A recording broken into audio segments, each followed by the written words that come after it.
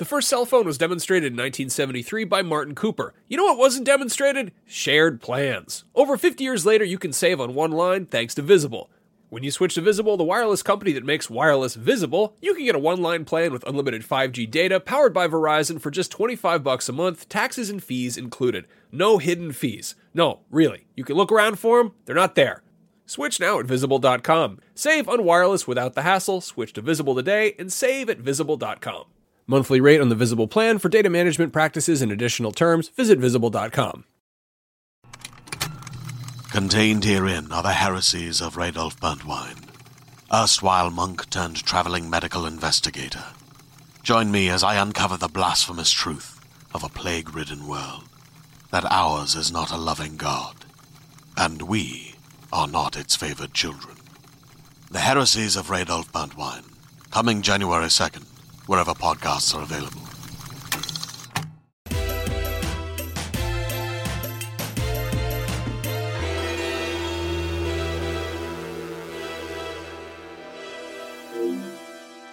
Beyond and hello and welcome to a very special episode of Podcast Beyond. I'm your host, Max Scoville, and today we are joined by Stig Asmussen from Respawn Entertainment, who's the game director on Star Wars Jedi Survivor and Fallen Order. Welcome, Stig. Thanks for joining us. Thanks for having me. It's a great opportunity for the team. We have a lot of burning questions, and of course, I'm joined by Jada Griffin and Josh Dew, both of whom played through this massive, awesome, epic game. This is one hell of a sequel. I'm really enjoyed it. And obviously, there's a lot of stuff to talk about within the game and things that, maybe you didn't know about if you haven't finished the game. So if you haven't finished the game, close whatever you're watching or listening to on this. Just go, cover your ears, hide, leave, uninstall Spotify or whatever. Just go away because we're going to spoil the whole thing. That's the whole point of a spoiler cast. All right, we good? Okay, so, Bo Dakuna is the big bad. He's the plot twist. You're jumping in there. No, we're getting in the deep end here. We're getting right to it. He's set up as this wonderful kind of charismatic fun guy, and then surprise, it's not Ravis, it's not Dagan Garrett Dagnabbit. It's Bode. Was this always the plan? How did this come to be? I want to know sort of how did Bode become a character? Well, let me ask first, did you all fall for the twist there, or? I didn't trust him. You didn't trust him? I didn't trust him. It seemed too good. Like it felt like early on Coruscant, I was like, okay, cool, this is cool. And like all the promotional materials is like, hey, this is an ally. So it's really sold me as that. I think what really got me was at the second fight with Dagan, and then he starts like just appearing after like Dagan like threw him out and like was doing all these like force things. I was like, how is Bode in here? Like, this doesn't make sense. Like, if he's just a normal dude with a blaster, like he shouldn't just be appearing randomly. So that was my tip off point. I was like, something bigger is going on with Bode. Yeah, it's interesting. Like when we were playtesting the game, we saw like some people saw Bode coming from a mile away, and they still liked it because it made them feel smart. And the people that were just floored by it, they loved it as well too. But it's an interesting story. Bode is kind of like the is born out of our narrative director, Aaron Contreras. He had this idea of all movies was Point Break. Okay. And where you've got kind of this Bode and Bodhi. Yeah. Yep, Bode and Bodhi. There's already a Bodhi in Star Wars, so you had to go with that. Yeah. So that was kind of the genesis for it. And we wanted to have this character that, they have this friendship, this bond, but then just take the player on the ride and learn, this guy's a traitor at the same time that Cal learns it. But yeah, he's a great fight at the end. It's kind of the thing that really was most of the emotion in the game is kind of born out of that. So yeah, we were really happy with how it turned out. I think and Nashir was amazing. I'm sorry for interrupting. No, not at all. No, I think it's interesting because like Lucas always talked about like Star Wars being like poetry and kind of rhyming, and we think of Star Wars sequels, and obviously sequels in general, Empire Strikes Back sets like a pretty huge precedent. And I feel like Bode had kind of elements of two twists in Empire, which is Lando, this like charismatic scoundrel who's your pal, double crossing you, but then he's also kind of a subversion of Vader in that he's Vader is a dark Jedi who you find out is a father, and then with Bode, it's this nice dad dude who turns out to be a dark Jedi. Yep. Was this like a deliberate choice? I guess sort of aside from Point Break, where did his character come from? Well, I mean, the name of the game is Jedi Survivor, but you could almost say it's Survivors. It's you know, you've got Cal, you've got Bode, you've got Seer, and you know, all these people are doing whatever it takes to survive. And you know, Bode's got his own story, he's got his own motivations, but they're all in parallel with Cal as well too. So we thought that would be a good way of kind of like reflecting on Cal's journey and like how he made decisions differently, and he's still able to stay altruistic in the face of this, you know, this incredible dark presence. So that's kind of, you know, something that we were always trying to play with the game, and you know, learning that this guy's a Force user, not just a swashbuckler, very powerful, and somewhere along the way, you know, in his obsession with kind of being the father, you know, Bode literally loses the plot. I mean, that in itself is that's sort of echoing Vader in Revenge of the Sith. It's like that attachment is what drives, you know, decisions. Now you were talking about Survivor, sort of. You guys were thinking about Survivor before Fallen Order shipped. Like you kind of had ideas for a sequel going on in your head. What was left over? Was there stuff in Fallen Order, or that didn't make it into Fallen Order that made it into Survivor? Was there like things that you were like, oh, we got to hold on to this. Let's save this for the next one? In regards to mechanics, absolutely. Like we had never fully fleshed out like the twin stance. It was more of a super in Fallen Order, and we were very close to having it done, but it wasn't ready to come out of the oven yet. But I would say within 6 to 8 weeks after shipping Fallen Order, we had twin stance working in the game. Wow. We had conversations about a heavy. Had conversations about how much fun would it be to have a blaster, but you know, the Fallen Order. I mean, we got that game. That game was like, you know, we were building the airplane and flying it at the same time. We were just hoping it could land. Yeah, I mean, there's in regards to story, I don't think that there was anything that like any unfinished business that we had. We were pretty happy with where it ended up. But we knew that we wanted to do a time jump when the next game started, because it was part of the intrigue, I think, as a player and as a fan, is just, you know, you're wondering what happened in the crew, what happened during these 5 years, why are they apart from each other? And I think that's something that, like in the early stages of the game, which it might feel like it's kind of slow, but that's very deliberate, because we're trying to, you know, take the player on this ride and, like, you know, uncover, turn over the stones and find out what happened to this crew. I mean, it feels authentically Star Warsy, in that like Empire has that going on, where they're like making references. I mean, Star Wars starts at Episode 4. Right. There's always that sense of missing something, and that's what kind of helps it feel like there's this galaxy going on. You know? Yeah, and no, we didn't know exactly what we were going to do with the second game in regards to story, but when we do work on stories, we think about, okay, what happened before and what happened after the story, because if we can answer those questions, then it makes everything that's in between feel more legit. And you brought up the heavy stance earlier. I mean, among all the other stances, but I really want to zero in on that one, just because I think a lot of people were just like, why is it heavy? Like, it's a lightsaber, right? Like, what went into the development of like making it seem heavy, even though we all know it's a lightsaber? Yeah, heavy was a working title, a working name. It was, it's all about having timing windows that are different. We wanted every like stance to have its own personality, and this is one where you had to be more deliberate with each swing. And there's kind of the way that when we were animating it, we weren't thinking of it in terms of it being actually a heavy weapon, but more determined and confident. When Cal makes his strikes, he's committing more than where the other ones, like at the opposite end of it, is like twin or staff. You know, he's basically like a human propeller. And he's just like the flourishes are just that more fantastic. But you know, as soon as we got the heavy in the game, I got a smile on my face, because it does feel different. We did get a unique personality for it. Oh, I think I played 90% of the game with crossguard. Once I got it, I was just all crossguard. There was a couple fights where I had to swap to like blaster and dual wield, but I was crossguard all the way. So, because I like that deliberate gameplay. So you guys definitely succeeded on that. I know you said like propeller with the dual blades. Like, how much of that was kind of pulled from like, you know, Darth Maul and other dual blade sabers users that we've seen? That's one of the best things about working on Star Wars is there's so much reference that we can pull from, and whenever we start, you know, we'll do a one page, kind of like, or maybe a couple sentences, like descriptor of like what we want out of it, and that'll get blown out into like a one page. After we've got the one page, which usually is more like 5 to 10 pages.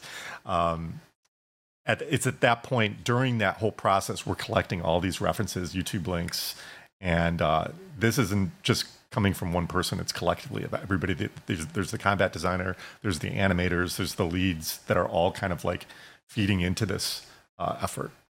And just keep going. I loved all the stances. Like the blaster stance, I think, is one also that you guys also kept it pretty under wraps in all the preview stuff. Yep. Deliberate.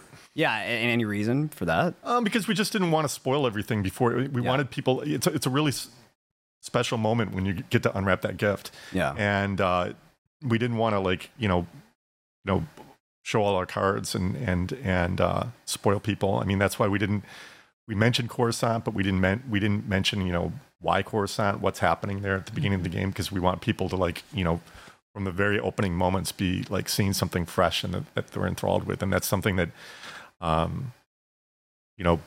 most likely, I mean, most games that I've worked on and what I work on in the future, I'm probably not going to give away the beginning of the game, or the end of the game for that matter. And it's just like such a unique thing in Star Wars as well that somebody's like has a lightsaber and a little pistol. I mean, Bode has it by the end as well.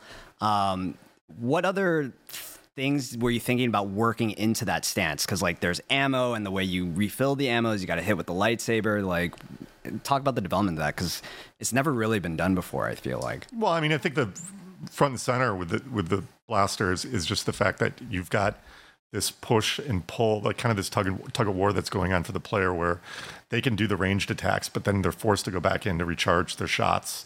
And it's kind of it's an elegant dance that you're performing there, and once again, it's something that feels very different than the other stances that we have in the game, and it's something that speaks to the fact that in these unconventional times, Cal's going to do unconventional things as a Jedi to survive. Yeah. That seems like kind of a big thing these days in Star Wars is the morally gray, because like the earlier stuff is very like archetypal. There's good and evil, and now we're getting, I don't know, you're getting stuff like Andor, you're getting stuff like this where it's not, Cal's breaking a lot of Jedi rules. Like he's doing what he has to do to survive. Was that, I guess, did you run into trouble with that? Like, was there kind of a push and pull with the story group allowing like what a Jedi can and can't do? I guess let's talk about Cal a little bit. Let's talk about sort of where he's at and the changes that he undergoes in this game. Yeah, I mean, you start the game, he's basically, I think Grease calls him like a human lightsaber. Like he's just going around trying. He's wading in the muck, trying to do what he believes are good things, but they're all adding up to nothing because the Empire can't be beaten.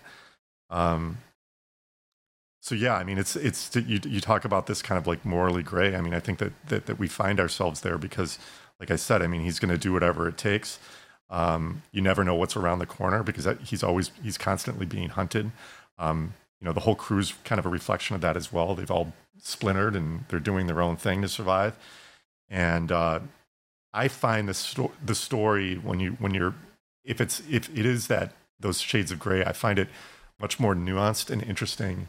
And, as a player, you have to make different sacrifices in the game.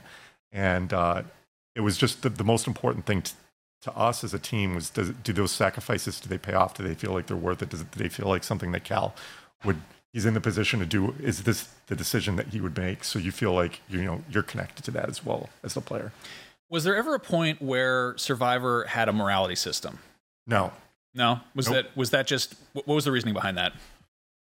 This is a Star Wars canon story, and Cal is a real character in Star Wars, and having that, I don't think there's anything wrong with having that system, but having a character that has a real story that is going to start and end a certain way, means that we can't have that degree of flexibility. And it's also something that I think there's so much more that we did in the game. If we tried to explore something like that, even outside of Cal, then we might have kind of lost our focus a little bit on executing and hitting it. I mean, there's parts where it seems like you're almost setting that up. Like if you do certain things, it's going to give you the good ending or the bad ending. Like there's a couple, sort of dialogue choices with the Jedi mind trick. You get the dark force powers, and you're like, should I be doing this? Right. And like I was half expecting there to be, there's a good ending and a bad ending. There's something like that. But well, I mean, you're asking the right questions though. You're saying, should I be doing this? And that's what we wanted you to feel like. If you were hoping for the bad ending or the good ending, I'm sorry that didn't pay off. But we, like I said, we wanted the game has to end a certain way, for Cal's legacy and his history to be legit. Maybe I just don't have any morals, because when I got like all the dark powers, I was just like, cool, like I get to tap into this. Like I want to tap into these darker powers. Give me more. That's one of my favorite moments in the game is that scene with where Cal meets Kata, and then Bode barges in on them, and then Cal's already taken on the head of the ISB base and everything. It was all that power fantasy when you actually unleash that rage is pretty off the hook.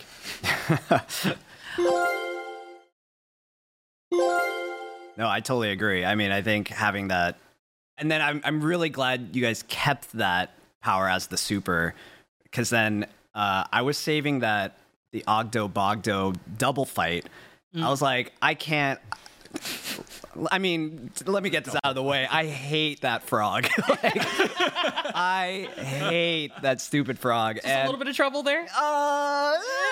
Little is maybe, underselling it. But yeah, I found the force tear for the double fight. Yeah. And I died immediately. I'm like, I'm not touching this for a while. And then when I got that new super, I was like, maybe I can go do this now. And it still took me a few tries, but it was definitely a lot more doable.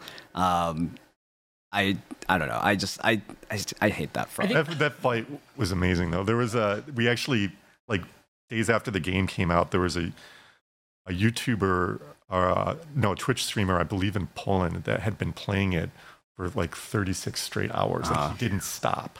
And everybody at work had it up on their monitor. We were all watching him, and we were sending him messages. We're watching you right now, and it was. And he was playing the double fight or the double first fight. One? Okay, oh, yeah. I mean, I struggled enough with the first one, because in Fallen Order, you can cut the tongue off. Yes, yep. Which makes it definitely more manageable. But you can't do it with this new one, the Spawn. And I was just so pissed. I mean, you couldn't even do it with the original. When you got the double fight, you couldn't even regular Ogdo. You couldn't cut his tongue in this one either.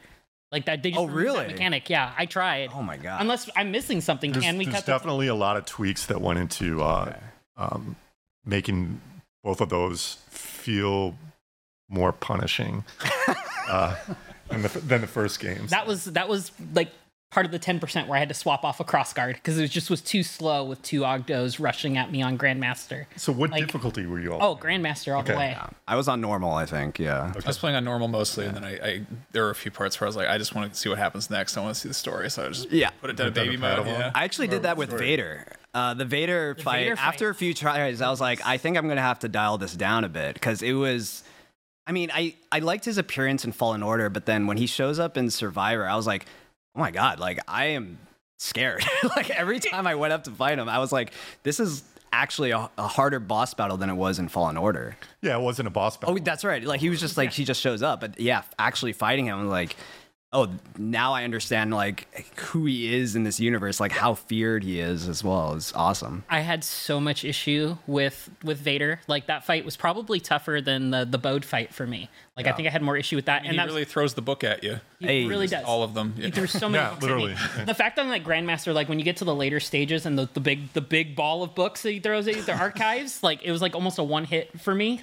Kill. I was oh, okay, so let's either be perfect or just die. He does the pull and the choke. That was the pull and the choke. I mean, it's so like canonically Vader. Yeah. But it was so frustrating every time because I would like he'd pull me in and then he'd knock me away and then he'd pull me in and then knock me. I'm like, make up your mind. Like, just tell me what you want. You want me close? You want me far away? I don't know. So Vader in the first one was like that was a big surprise. That was definitely something that got kept carefully under wraps. And this time around, it was like still, a surprise, but it's also we weren't not expecting him, I guess. Like it's kind of more of a thing. But, you'd already done Vader once. The one that I thought felt like, oh, hell yeah, we get to do this was the Rancor. Right. That felt like just like who got assigned the Rancor? Like how were people fighting over it? Like what was it like making such like an iconic monster? Because that is a Star Wars boss fight, Yeah, the Rancor was difficult. Actually, this is something that we wanted to have in the first game. Like we're talking about things that like we didn't make it into the first game, and we wanted to have a Rancor, and it was a big conversation back and forth with Lucasfilm. And with anything, they want to make sure that like the story of the game like earns it.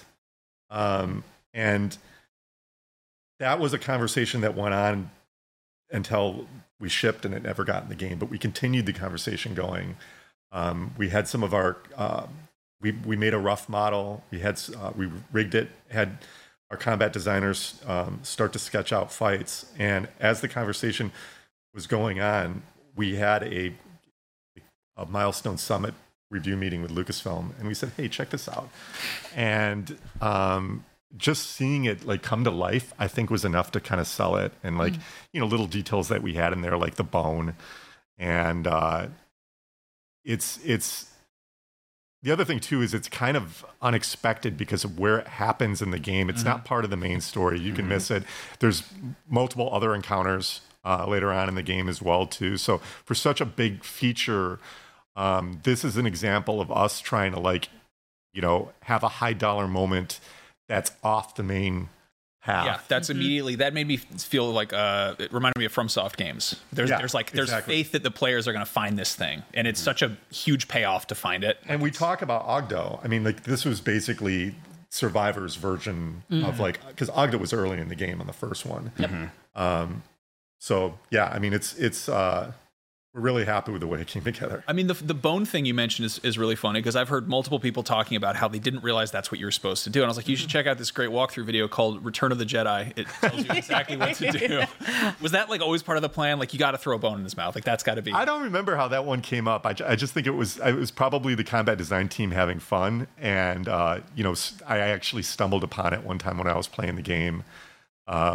That's what's so much fun about working on something that's so big and with so many talented people is that there's things that like surprise me when I'm playing the game that like nobody ever talked to me about or anything like that. And like, I mean, I think one of my favorites is Rick the door technician. Yes, I was hoping we were going to talk about that. Yes. I literally like had to put the controller down because I was laughing, crying so hard when Rick the door technician came running at me, screaming, just.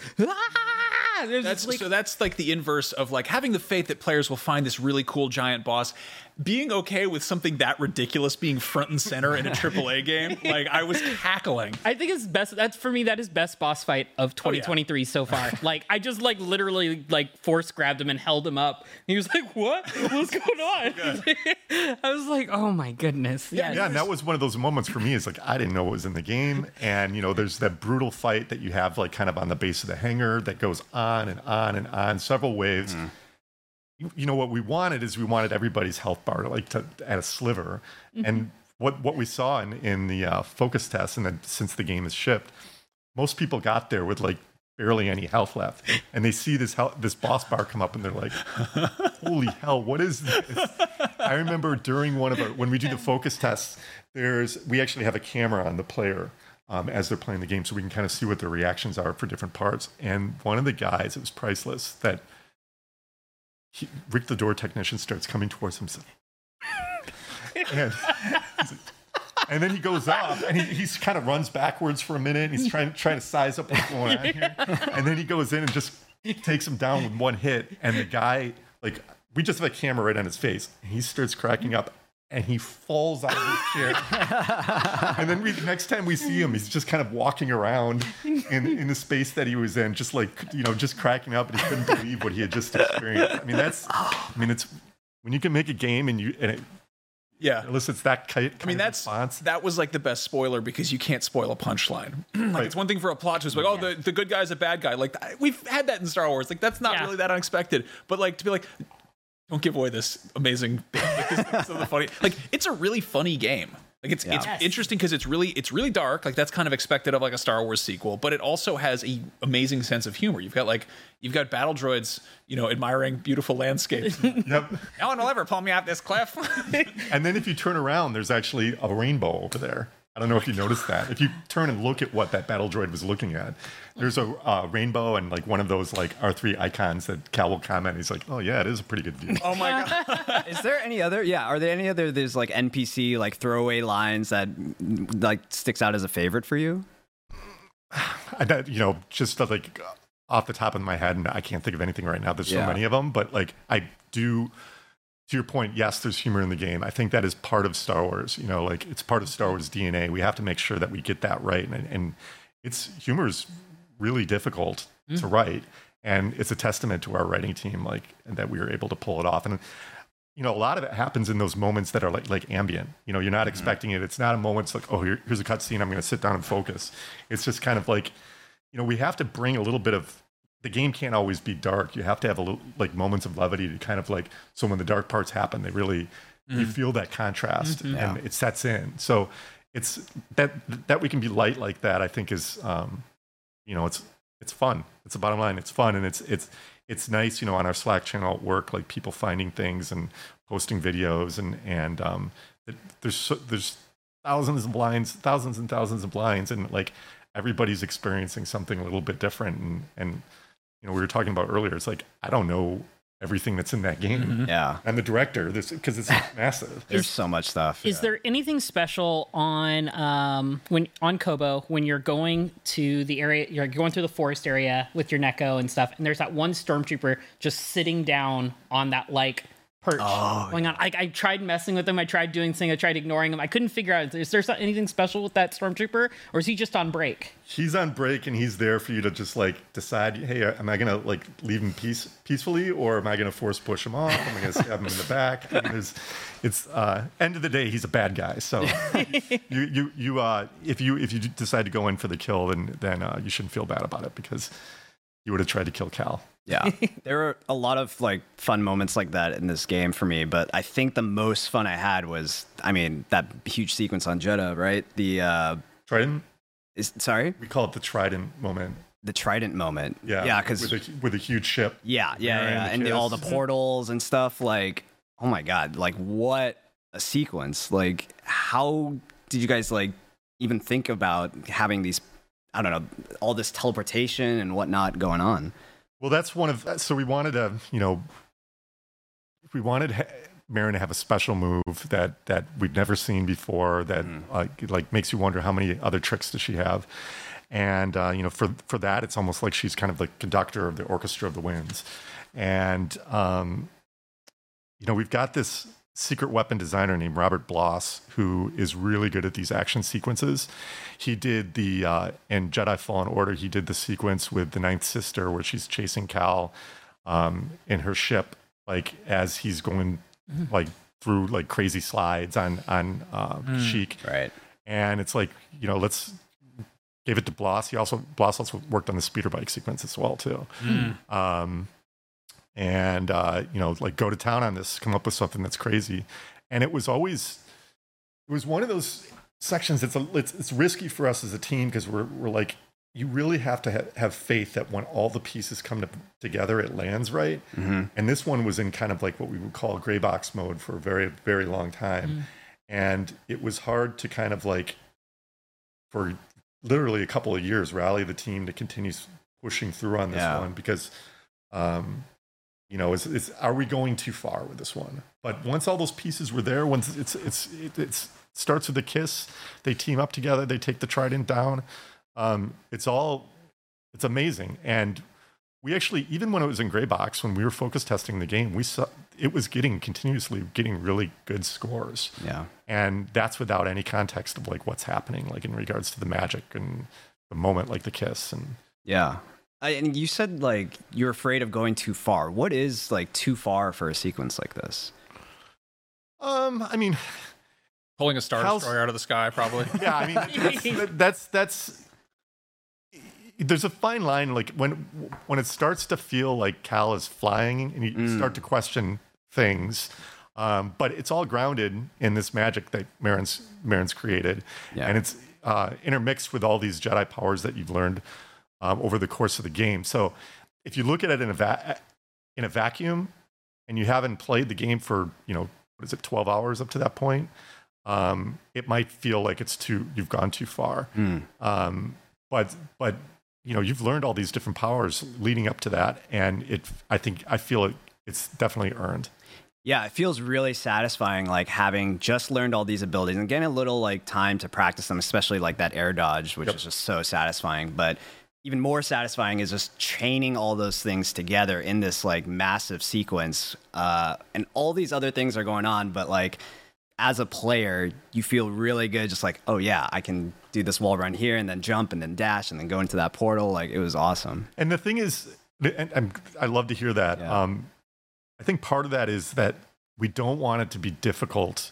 We don't want it to be something that's like a major skill check. Yeah. We want people to get through there, like most people to get through their first or second try. And that's not always an easy thing to do when you're talking about platforming. Yeah. But it does kind of guide you, and it gives you the tells, so that I feel like most people had the enjoyment of getting through like the first or second try. So, like, is that why we had, like, those tears that had the, like, more difficult platforming trials? Yep. Those were for the tryhards, the people who want to, like, are masochistic, maybe. Like, I want to get through this. Like, this is fun. I love the platforming, those sections, those little tears. Those were great. I love those it made me a better player because I was able to, like, I was like, oh, I can use this platform to get this, and then I found myself like using some of those tricks in some of the later stages to be able to platform to things quicker than maybe the laid out pathway because of those. Yeah, that's what they're there for. I mean, it's a space not only for Cal to train, but for you to train as well too. And it's us putting value into things that are off the main path, for those rewarding people for that explore those. Same with the meditation, like kind of like puzzle rooms that we have and everything. Like it's all opt-in. Like if you want to do it, you can do it. If you want to check out, you can check out. But it was really important that we give the player that type of freedom.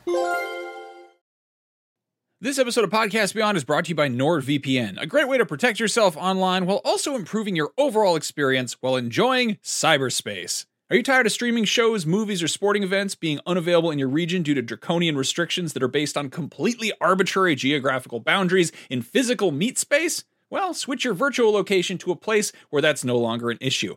The same goes for shopping. You can get the best possible deal on subscriptions, flights, hotels, and other goods and services like that from websites that like to play favorites with certain territories and currencies. Meanwhile, encrypted traffic protects your data from hackers, viruses, malware, phishing sites, and other harmful hitchhikers of the information superhighway, though really, it's more of an information autobahn because there is no speed limit with NordVPN. It is the fastest VPN in the world, so there won't be any buffering or lagging, and it'll stop your ISP from throttling your bandwidth. Isn't that nice? One NordVPN account can be used across 6 devices, which is great. My wife has been using our account to watch all sorts of awful British reality TV shows that aren't available here, like Argument Island or Half-Naked Idiots Fall in Love, and everyone's favorite, The Worst People Just Got Married. Let's hear them talk about it. Shows that are so bad they're blocked in our part of the world for our own good, but luckily, NordVPN allows her to trick the internet into thinking she's in the UK, so she and her awful friends can shriek and howl and cackle at the TV while I'm trying to relax. I've been using my VPN too. You know what I've been using it for? None of your business. Yep, that's right. And thanks to NordVPN, my data is safely encrypted, all bundled up in a weighted security blanket of incomprehensibly complex math problems, and nobody can tell what it's doing under there. Data, you do your thing. I'll leave you alone. 1 month of NordVPN coverage costs less than a cup of coffee. Coffee can't protect you from cyber criminals unless you throw it at them or pour it on their computers, and you'll probably get in trouble for doing that. So get NordVPN instead. To get the best possible discount off your NordVPN plan, go to nordvpn.com/POBeyond. That link will also give you 4 extra months on the 2-year plan. There's no risk with Nord's 30-day money-back guarantee. Again, that is nordvpn.com/POBeyond. And now, back to the show. Hey there, this is Justin Bartha. I made a funny new podcast, King of the Egg Cream. It has the greatest cast in the history of podcasts with actors like Louis Black. I'm torn by my feelings for two women. Bobby Cannavale. You can eat it, or if someone hits you, you can put it on your cut. Melanie Linsky. I wonder what these marvelous things are that look just like boiled chicken feet. Jason Ritter. I can break things and pick locks and kill people. Michael Stuhlbarg. The whole point is to inspire people that they should make themselves better. Ari Grainer. No, don't whet its appetite. What are you, an idiot? Me, Justin Bartha. That's not just any egg cream, that's a Lemke's special. And all narrated by the hilarious Richard Kind. This is the story of Harry Dalowitz and how he rose from nothing to become New York's King of the Egg Cream. So if you like funny true stories, come listen to King of the Egg Cream, available wherever you get your podcasts. What was your guys' kind of like philosophy going into those like the Jedi temples that we're kind of like diving into and solving all those puzzles? Because, Zelda came out like years ago, Breath of the Wild had all these shrines with all these really cool intricate puzzles. And then, Fallen Order didn't really have that to my memory, if I don't remember. We had not opt-in ones. We had like when you learn the Force, we had a lot of puzzles in the game, and I would be lying if I didn't say that we definitely draw inspiration from Zelda. Mm-hmm. We have a lot of cool mechanics in the game. We have some really talented level designers that like doing creating puzzles. It's kind of like they have like this toy box of different mechanics that they can use to create these intricate designs. And again, it's all about creating these challenges for those who want to take part in it. And we had kind of a clever wrapper that these like were old like High Republic like kind of training centers. Like we called it like this is kind of like their NASA pilot training facilities type thing. I love that. Now I want to touch on the High Republic stuff. Specifically, I'm interested in sort of how game mechanics and lore that already exists interact, because Ravis specifically fascinates me because he's a Gendai. He's got the regenerative arms and stuff, which makes him a really good boss fight mechanically. But he also is a species that can live hundreds of years, so he can have this overlap with the High Republic. So that honestly, what he is serves the mechanics and the narrative.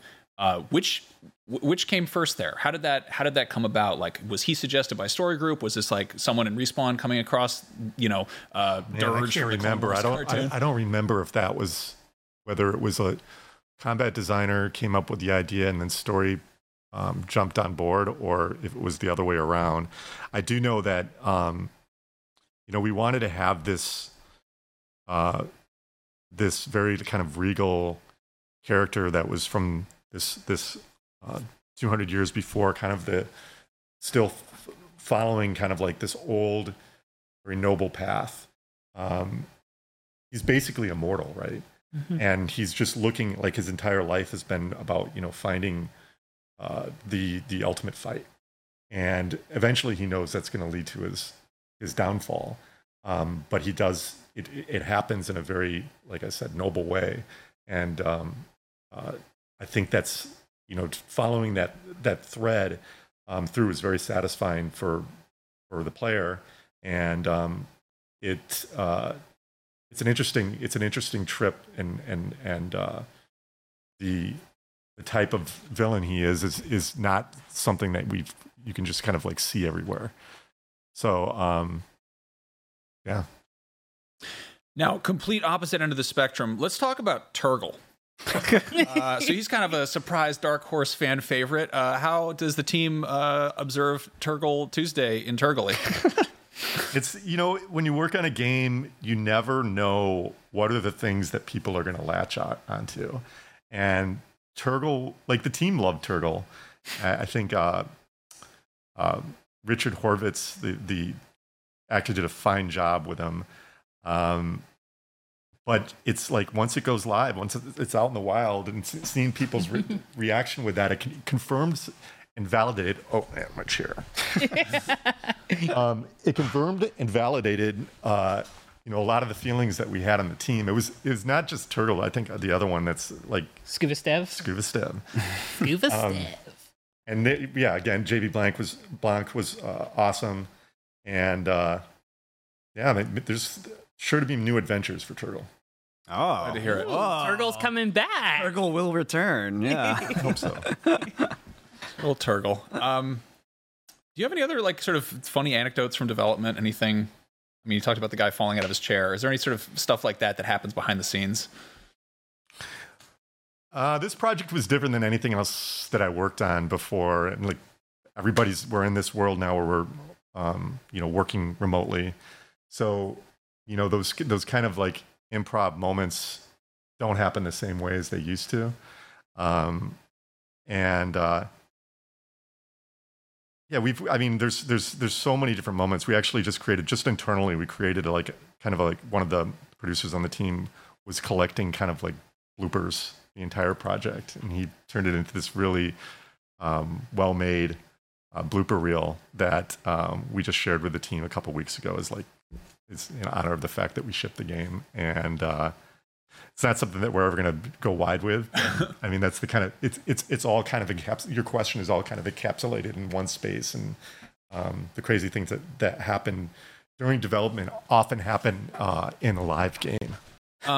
So Matt Martin from the story group at Lucasfilm tweeted out something I thought was really funny. It was talking about how the hidden path, the sort of Jedi, secret underground thing the Jedi are using, which was talked about in the Obi-Wan series. That was so tightly under wraps that when Survivor was doing mocap performances, the actors were shooting, they had to use the placeholder term Muni Metro when talking about the hidden path, which is the San Francisco bus system for anyone unfamiliar.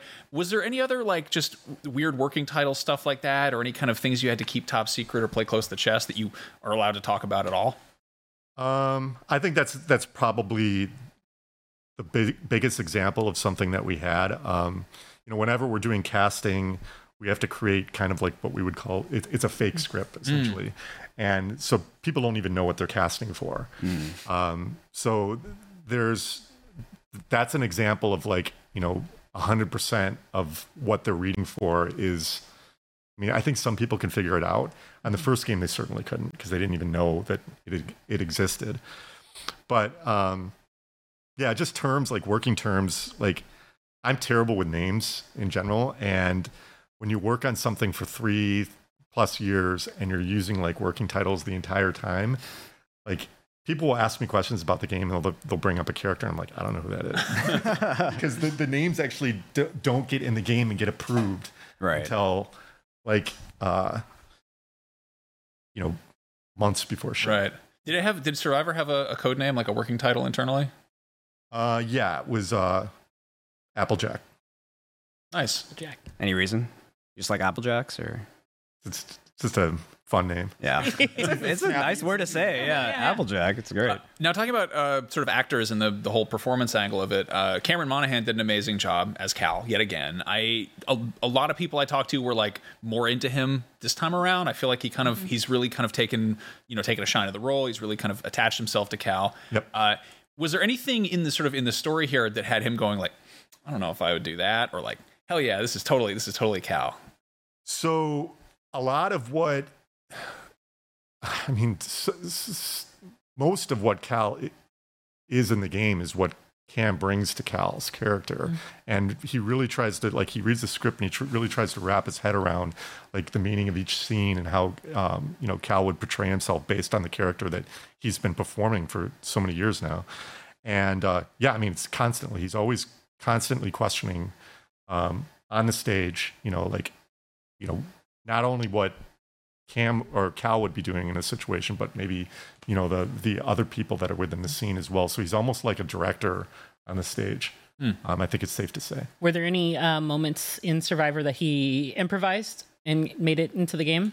The last, actually probably the most important moment in the game where he fires 2 shots. Yeah. That was his idea to do the second shot. Oh. That moment for me was really interesting just because, going into the decision to kill Bode, I think, he is disarmed at that point, his blaster doesn't work anymore, and Cal still goes for, not only 1 shot, but 2. Can you talk about that? Just actually going through with killing Bode, even though it would be killing the father of this girl that he obviously like cares for now. He's a monster, though. Bode became a monster, and he, like I said earlier, he completely had lost the plot, and it took that moment. I mean, he would have killed Cal if that shot fired from his blaster. Cal would be dead, and Cal can't take that risk. Yeah. So that's why he did it with extreme prejudice. He goes in for that second shot, and there's that stare between that moment between him and Marin as well too. It's like they're kind of in this together, and he got validation from her. It's like, yeah, that's what you should do. And I got I had conversations with other people about this game, and they had different interpretations. What do you think Kata's whole perception of the incident is? Like, does she think her dad became a monster? Does she hold some sort of, grudge against Cal for doing this? I think it's a really good question. I think that I would like to know the answer to that question at some point. But it's designed the way it is for you to ask that question. Mm-hmm. And I think it's up for your own interpretation. Yeah, I mean, she's with the crew now, I guess. And so, I mean, I'm very interested to see what kind of tensions will arise maybe as a result of that. Maybe even another time jump, and we'll see how she has changed. But yeah, I just wanted to pick her brain a little on that. Speaking of somebody who's very handy with a blaster, there is a nice fun cameo at the end of one of the big side quests. How did that kind of come into action? How did we go to getting Boba Fett in Jedi Survivor? Because I know that's got to be a lot of you got to get a lot of sign-offs on that to get something like that. Yeah, it's a big deal, no doubt about it. And that's the whole point, is for the player that went down and completed that quest, we wanted to have a really satisfying, unexpected, I mean, almost like a Vader moment in the first game that you were talking to. I didn't expect it at all. I was like, what? I spent probably a good 30 minutes in photo mode taking pictures with my buddy Boba Fett. I didn't finish that side quest. Yeah. I should probably go back and do that. Pretty dope. So we just spoiled it for you? Yeah. Welcome to the spoiler cast, Max. I know what Boba Fett looks like. A couple action figures of him. Now, I wanted to talk about the kind of the customization. You had a bunch of really cool... I feel like there were some very subtle nods in there to previous Star Wars games. You could have the Pauldron, like Kyle Katarn. Yep. You could have there's an Outrider armor set, which feels like a very much Dash Rendar kind of nod. It was all very tasteful. None of it felt like just a completely wacky character that wasn't in place. Even the sort of nods to Luke and Obi-Wan were kind of retooled to fit Cal's whole aesthetic. Yep. Were there any sort of suggestions or ideas that got pitched that just didn't work? Either they were too out there, or they were kind of too on the nose. Well, it's funny that you asked that, because one of the ones that I originally thought were going too far with was the mullet. And I'm like, come on. It's he looks ridiculous with this thing. Yeah. But everybody loved it. It was one of those ones. I mean, I'm not going to argue with playtesting and what people think when they're playing something and you get a really good response. It's okay, I was wrong. People love the mullet. Love the mullet. And the funny thing is, I was converted. I like it now as well. So. It feels very in universe in a way. It's the original Star Wars was from the 70s and going into the 80s, and people looked like that, especially action heroes, right? I started to build my whole character as an 80s action hero, especially with the these bright outfits, even with the cape, but the mullet was always there. I always had that.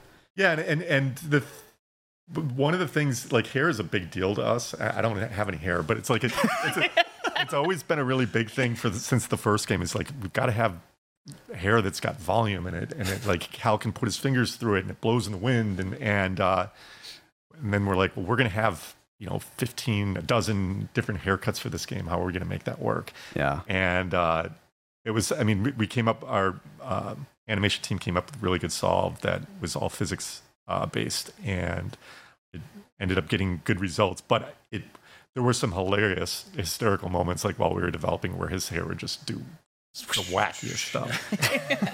I got to ask, you have so many cool options customization wise, but you can't change the color of his hair. And with all due respect to Gingers, why is he always you can change the color of your droid, your lightsaber, you could customize the spaceship in the last one, you could do all sorts of major things, but you can't dye your hair. What's up with that?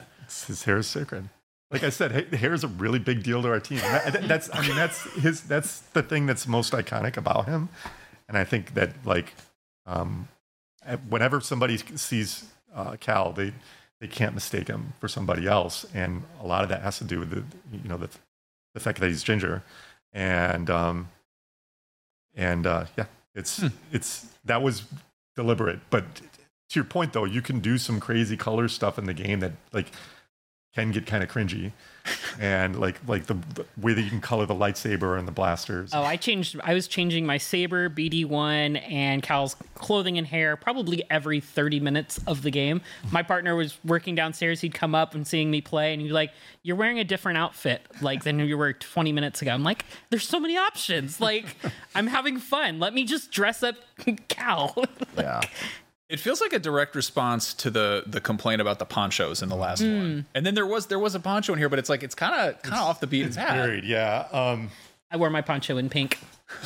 That was the reward for the spawn fight, right? Yeah. Yes. Okay. I mean, we almost didn't have any ponchos in the first game. It was or just the beginning one. It was like, remember I said, we were flying the airplane building at the same time. That was one of the things that came in really late. It's like we finally got the game connected and we're playing through it. It's like, this is cool, but like I'm not getting anything when I'm playing the game. And so we wanted to have some rewards for the player. And then we had like a brainstorming session, and that's where we came up with customizable lightsabers, BD skins, Mantis, and we can do poncho skins. But it was all really late.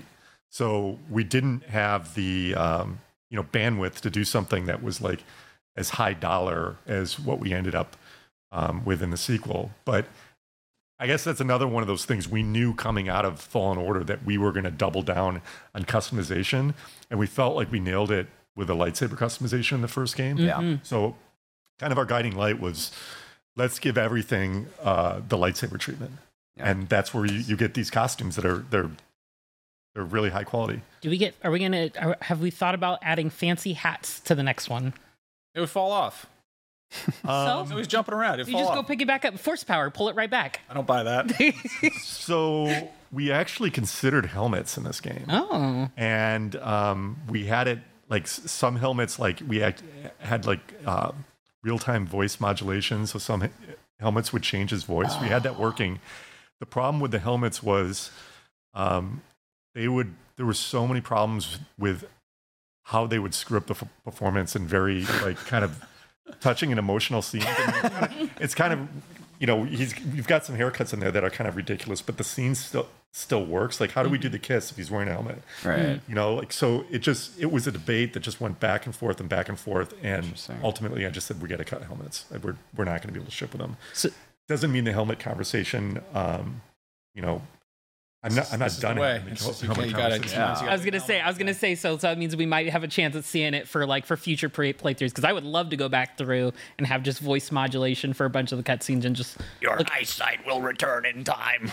Just extra ridiculously. That's what I love in my follow playthroughs. Like, now we should ask about what's next. You're not going to give us a straight answer because that's not how things work. You alluded to thinking in terms of trilogies, which doesn't officially mean that there is another game coming out, but this one sold a couple copies. You have 2 games under your belt that did pretty well. I could, see that happening. Do you have an idea in your head for what the next one looks like, or is it? I guess how collaborative is it? Like, do you have like sort of this? This is the next one. This is the story, and then everyone kind of like workshops that, or is it just the entire team comes together and just works on a pitch? Like, what? I guess where does the Star Wars Jedi game come from? Yeah, just to qualify, I think about not just Star Wars, just games in general as trilogies. It's and Star Wars. I owe a lot to Star Wars because of that. Like, they kind of drilling that into me since I was a little kid. But we're still supporting Survivor right now. The team is out. Like, most of the teams on, like, they had a lot of leftover PTO that they want to burn, or we had comp time at the end of the project, for like all the people that were doing overtime. So don't have like a group together to start really crafting what's next of anything. And like I said, we're still supporting Survivor right now, and that's kind of where our focus is. But yeah, I'd like to whatever we're kind of hashing out a new game, there's usually begins with design and writing, and then we start to, once we have something that's like can be easily described, that's when we start to have conversations with the greater team. And of course, in those early stages, we're involving Lucasfilm, and that's always a really good collaboration. And oftentimes we can find out opportunities that we didn't even know existed. I mean, you definitely set up a lot of pieces that could go in many directions. You've got a Padawan who could be the whole new character. You've established, characters in the High Republic era. A lot of directions to go. We are running out of time here, but I have one last very serious question. This is the second canonical appearance of a toilet or a fresher in Star Wars after The Mandalorian, and you really have one hell of one. How does it work? Because it's got... You're not going to ask me this, are you? There's like an exhaust pipe on the side. There's like a little hole in the bottom. There's a thing in the back. I think it's take your pick. Okay. I mean, honestly, when you're designing a toilet for a world where there's so many different types of people, creatures, and different, ways that they could excrete things, how do you we got to make something that looks like a normal toilet, but Star Warsy? Yeah, I think the artists had a lot of fun with that one. Were there things? I mean, were there ones that you rejected and were like, no, this is too far? That was one of the things that first time I saw it was live in the game. Oh, really? I was like, and that was the one. And I didn't even know about the pickup that was there either. So that was another one of those moments that was really funny for me. Kind of we got a good group of people with sense of humor. It's a nice toilet, It came out well. So we need to bring on the person who designed the toilet then to ask them the specific questions. That's the deal. Yeah. Well, that's our next spoiler cast. Stig, thank you so much for coming by and hanging out. And also thank you for making a phenomenal Star Wars game. We all had a ton of fun with that. Thanks for playing it. And great conversation today. Yeah. Anyway, dying to see what you do next. Thank you to everyone for watching and listening at home and beyond.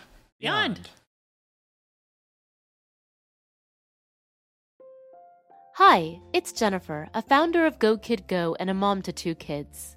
Join my family on the story train with comm conductor Birdie each night as we travel through the magic rainbow tunnel to everywhere and anywhere to find the best bedtime stories. Search for Story Train on Spotify, Apple, or wherever you get your podcasts.